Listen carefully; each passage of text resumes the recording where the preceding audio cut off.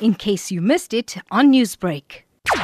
Throughout the pregnancy, consuming alcohol is generally advised against by most doctors. But there are different effects that we see in different times in your actual pregnancy. So consuming alcohol in the first trimester can increase your risk of having a miscarriage. It can increase your risk of having a premature baby. We also find that children are born small, or what we call small for gestational age, meaning that they might not have developed completely and fully. Later on in pregnancy, you see other effects. So you might have things such as Foetal Alcohol Syndrome and specifically learning disabilities and developmental problems. Most of the children's organs are formed towards the second and third trimester. So if you're consuming alcohol, the alcohol is actually passed by the mother or from the mother through the placenta into the umbilical cord and to the baby. And because the baby's liver is formed later in pregnancy, the baby's body doesn't have the capacity to actually metabolize the alcohol. And there you get abnormalities in the formation of many organs, especially the brain and the development. And so very often moms will have small amounts of alcohol because that's also a factor how much you drink. And you might find that these kids may develop learning difficulties and learning problems related to development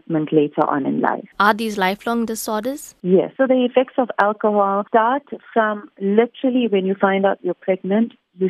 It's advisable to stop drinking alcohol. And commonly, moms want to know how much. As doctors, we recommend no alcohol. And one of the reasons is because the damages and the effects seen on babies are irreversible. Most often they are irreversible. Because the alcohol is getting into the baby's body at crucial stages of development of the organs, it's going to affect development of your brain, your heart, your liver, your kidneys. This is something that generally you would see lifelong. Obviously, there are different degrees of severity, but if you have a developmental disorder or a learning difficulty that was related to excessive alcohol during pregnancy, this is something that generally is irreversible and lifelong. Often we've seen women unaware that they are pregnant, especially at the beginning of their pregnancy. Is there any sort of treatment or method that they can use to now protect the unborn baby? So if the mother has already been consuming a little bit of alcohol socially, obviously before she's been diagnosed with her pregnancy, generally that's within the first few weeks of pregnancy, the harm is not going to be so great. If it's a mom who has an alcohol problem in terms of